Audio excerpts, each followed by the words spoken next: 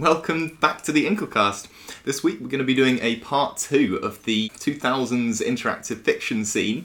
This is again going to be a mostly John hosted episode, and we're going to talk a little bit about how that era of interactive fiction used character in interesting ways. I'm Tom. I'm John. And I'm Joe.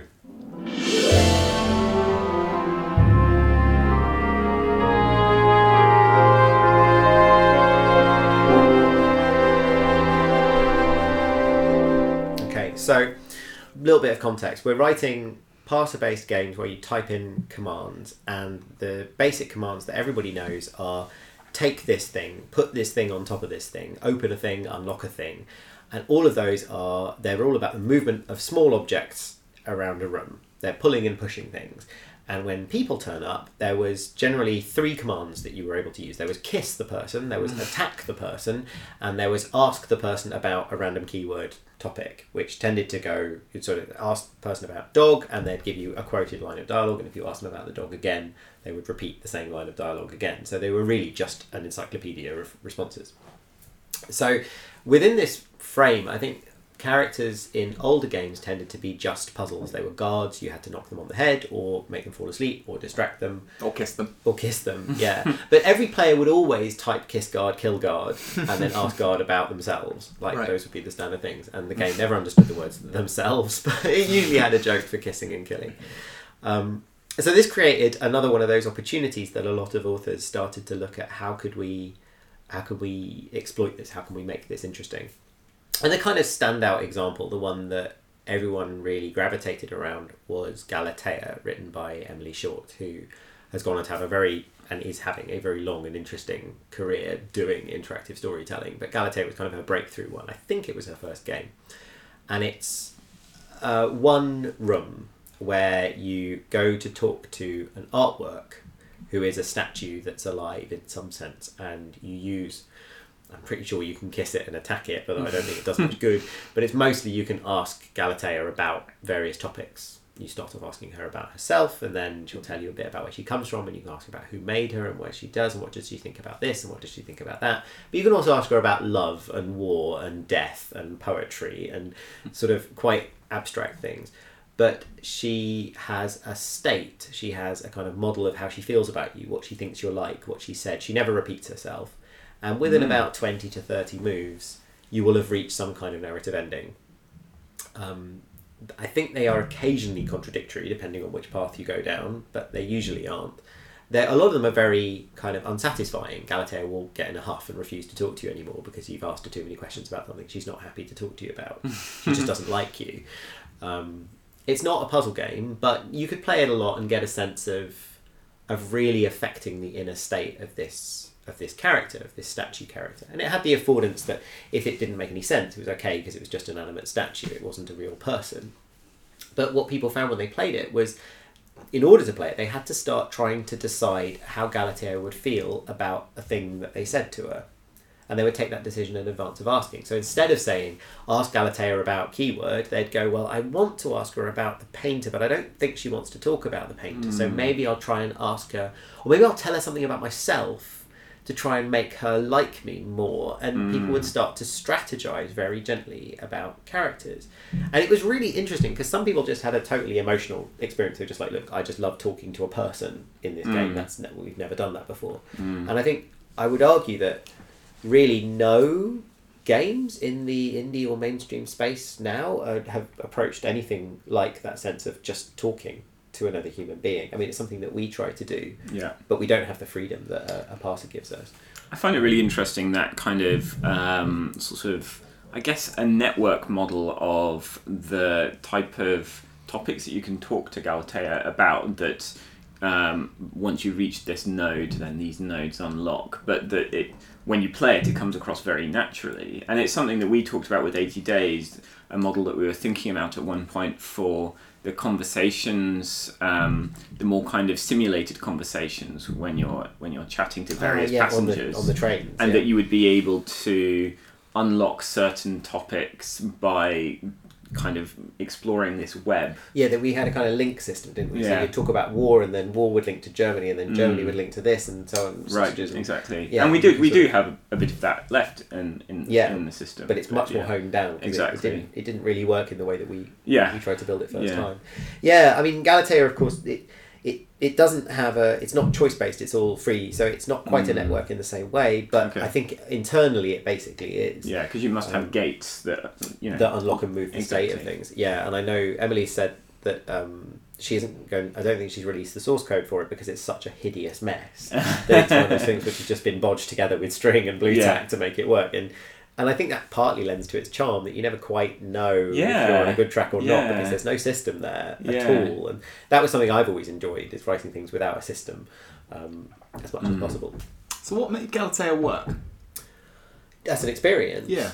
I think it was the subtlety of the kinds of responses that you got. It was the point where you started to realise that what she said really did depend on what you had done before and what order you did things in. And there were little things like you could touch her, and if you touched her when she didn't know you, she wouldn't like it. But if you touched her when you kind of developed a bit of a rapport, it would actually make her slightly warmer to you and more open. And just that sort of consideration of the small little details of character interaction, abstracted in slightly odd ways maybe, but that all stacking up to produce different outcomes. And that sense ultimately that the game was listening.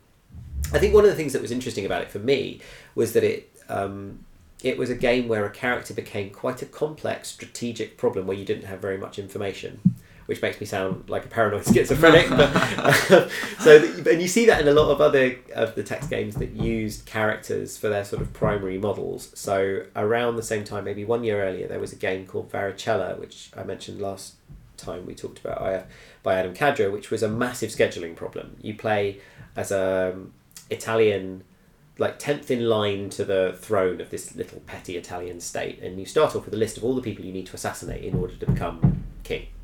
And that's the goal of the game, is to assassinate these people. And you're wandering around a palace, and you get about 5 hours until someone assassinates you, and all the characters are in different places, and they're doing things, and they have schedules, and you can follow them and track them, and you can get characters to assassinate other characters for you if you can convince them to do it. And it's all just a network problem. It's fitting things together. It's, can I get that guy? Oh no, I didn't get that guy fast enough, so he changed this, or he went there, or I used this up on this person, but now I don't have it for that person. And manipulating people, luring people, almost like you might do in a game of Hitman now, really moving people around on a chessboard, but a chessboard that you're in the middle of. So it was a game you had to play 101 times to get right. It was very, very difficult, but it had that same element of using people as strategic elements in subtle ways. It's a very different game from Galatea. It has a win condition and a fail condition for a start, but it's a really interesting use of people as complex, interesting story objects. Right. So were the characters modelled then, or were they sort of relatively deterministic? I think they were modelled but in incredibly simple ways. They were probably just fairly simple state machines in that game where you could have someone be loyal or not loyal, and you would unlock that based on something. But it wouldn't be expressed explicitly to you, so you'd have to kind of slightly work out where they were at. And then their actual schedules and paths through the world, those definitely were modelled. They were on clocks, and you could interfere with them, but if you did, they'd carry on again afterwards. Right. As best they could, or you could give them something else to do, and they'd go off and do that. Yeah. So that was the same. That was a game that I referenced directly when I was building Make It Good, which is a detective game, and that's all about what do other characters know. The whole gameplay is, does the wife know the piece of evidence that you found? Have you shown it to her? Have you shown it to her in a context of showing it to her, or have you left it somewhere where she will have seen it when she was walking through the room, because then she'll feel differently about it? And if it's gone, that's because she might have hidden it. And if she's hidden it, has that put her fingerprints on it? So you can use that to get fingerprints onto things which didn't otherwise have fingerprints on them, so long as the person is inclined to pick them up. But did the maid see you carrying it before you planted it on someone else? In which case the maid is not going to believe that this character... And that knowledge, the kind of who knows what at any given time, and then your goal as the player is to construct a case for your police inspector. You show him evidence and try and get him to do an arrest. So you have to control what he knows as well, and make sure that he's out of the room when you're doing things that you shouldn't be entirely doing.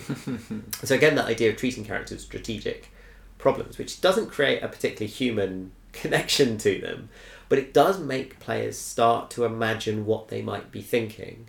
And that, I think, was a really interesting thing that text games do anyway, because to play them you have to really visualize the world yourself. You have to imagine it and think about what it might be like, because it doesn't give you anything for free.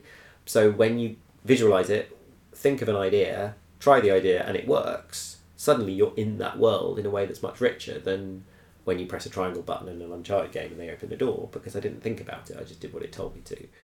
So, coming off Galatea then, was there ever a sort of technological arms race to develop more interesting, real-seeming people in the same way that we've seen with graphics or, like, basically every problem in AAA? Like, we're always trying to one-up each other and chase this holy grail. It's something that Emily Short's been developing throughout her career, actually. We saw more recently with Versu, where they've really tried to go with a really strong character modelling through AI approach, which is really interesting to see as well.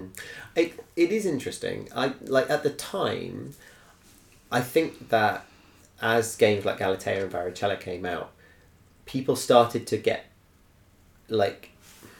more cautious about what they released. Like, the people started to make very good games, and the kind of lesser games tended to sink a lot more because they just weren't good enough anymore. There was a rising high watermark that everyone had to kind of keep their heads above, and I remember feeling that pressure myself as a writer at the time. But somehow it was never backed up by technology that got shared. These games were always written in ad hoc ways and just bodged together. They were all essentially working prototypes rather than actual systems. And something that Emily's been doing is trying to develop more and more systems that she can run characters off in Versu, but I think also in other games that she's done. And she's produced a lot of games since then, which have been really good, successful games, so she must have systems that work. A few of them have released as libraries for the text game community, but I'm not sure how much they've got used. Possibly because they're very specific, possibly because they're very complicated. I found it really interesting what you were saying about Galatea from the point of view of it being produced as very hacky code, or tied together with string and sticky tape. I think that's really interesting, and something that you shouldn't necessarily be too negative towards, because I think the more organic the structure, the more organic the outcome, and the less specific, it's specific and systemic the output, which is really interesting. I think it's really true, and I think you can see that in the design of Ink, actually. That Ink is all go-tos and spaghetti loops, right? Exactly, and very defensive programming. It's full of conditions to say, well, look, turn this off if it doesn't make sense, but not run from this system in this because as way. soon as you have a very robust system, then your players will pattern match and understand exactly what's going on. And sometimes you want systems where that is encouraged, so people understand how to play. But if it's just a matter of having a character who reacts in interesting and unpredictable ways that feel, if not human, then certainly like animalistic and kind of just responsive. I mean, exactly. And it's much easier to make hacky code responsive than it is to make a system that will respond in a variety of interesting ways. Like that character physics idea that comes out is wheeled out every couple of years by somebody. Yeah. Has never been nailed. And I'm not sure it ever will be. Exactly. And from what Emily Short has told us about her experience of writing for Versu, it sounds like she spends a lot of the time trying to make the characters sound less systemic, because there's such a strong system there that she has to override it a lot in order to give the characters character. And I think that ultimately is probably the best model, is you have a system which is interesting enough to run on its own, and a system for conveniently overriding that system and always being in charge of it as the author. I think that is the right approach. And from Ink's point of view, I guess we have a system that allows a very hacky approach if you want to, but it also allows you to build a system, but always allows you to kind of inject pieces of heavily authored organic content. Yeah, I hope so. I mean, I think I can't imagine writing a full AI system in Ink quite yet. So it sounds like these very character-driven games are a far cry from the more objective-driven text adventures that they originally, I guess, branched off from. What happens to that idea of characters for character's sake as opposed to characters with objectives? It sounds like Make It Good is a lot more objective-focused, and you're using the characters more than you're just talking and having a relationship. Like, I remember Facade being on my radar for a while, just because real people, and you're not solving a problem necessarily, you're just having a conversation and there's drama happening. But I haven't seen that almost at all in the AAA space, and I don't often hear about it in interactive fiction either. Yeah, I mean, I think it's a question of what you want to do, isn't it? But for me, the idea of making the game more objective based was very deliberate. So after I played Galatea, I wrote a game called Insight, where you're being interrogated. No, you're interrogating someone for a crime. And the idea was it was two people in a room having a conversation, exactly like Galatea was, and it's responsive to mood, though it's probably not as sophisticated. But you've got an objective, which is to get them to admit a piece of information so that you can win the game. Because I felt like without an objective, I wasn't sure why I was playing this thing or what I was doing. Right. Which is a bit like saying, if you're going to see a play, would you rather see a play which has a tense setup and a plot and a hook and a mystery? You know, is Macbeth going to get away with it or not? As opposed to a play in which some characters just sit and sort of shoot the shit for 3 hours. So, in general, I agree with you on that.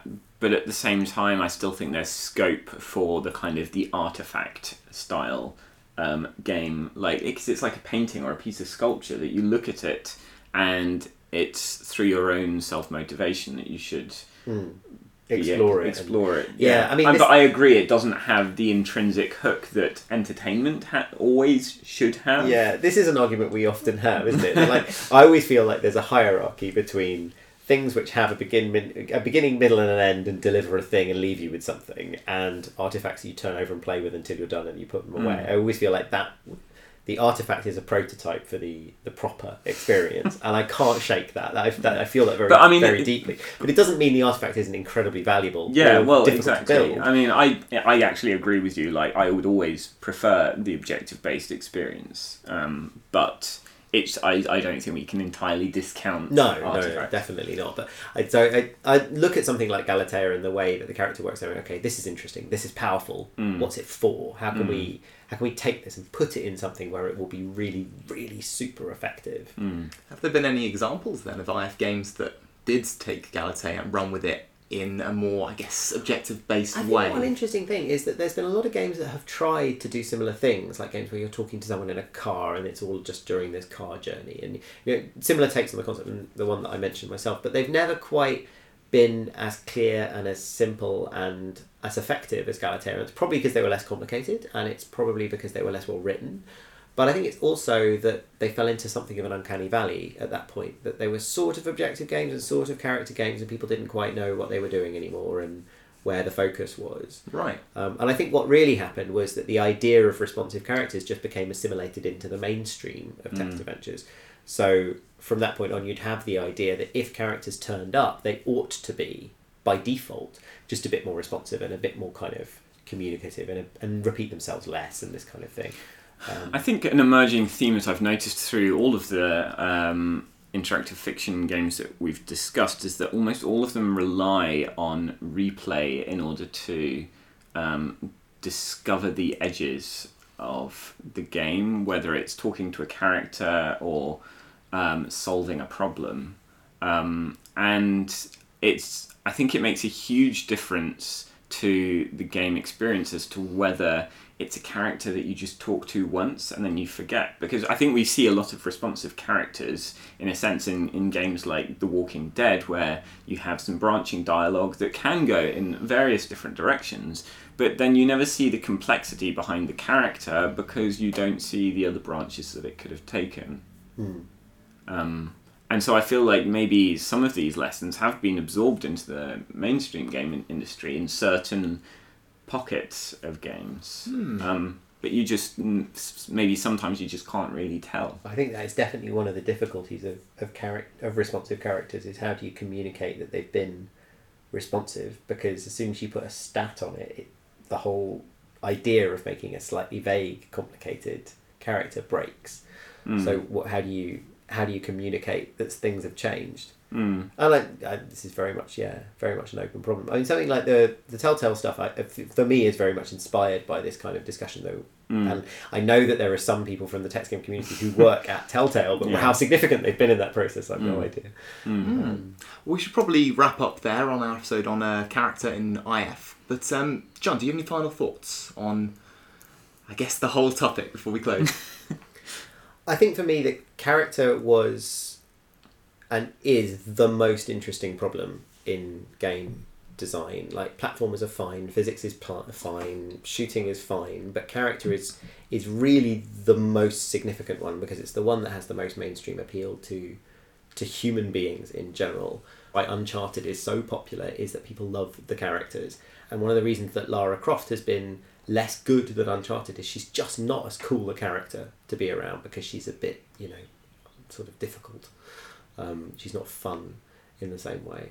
And I think finding ways for people to interact with characters is just the most interesting problem in game design at all, like through the limited interface of buttons. Right. So I like it, it's good. Oh, That's brilliant. my final thought. Well, there's a call to action then for all the aspiring interactive fiction developers. We'll be back next week. Thanks for listening.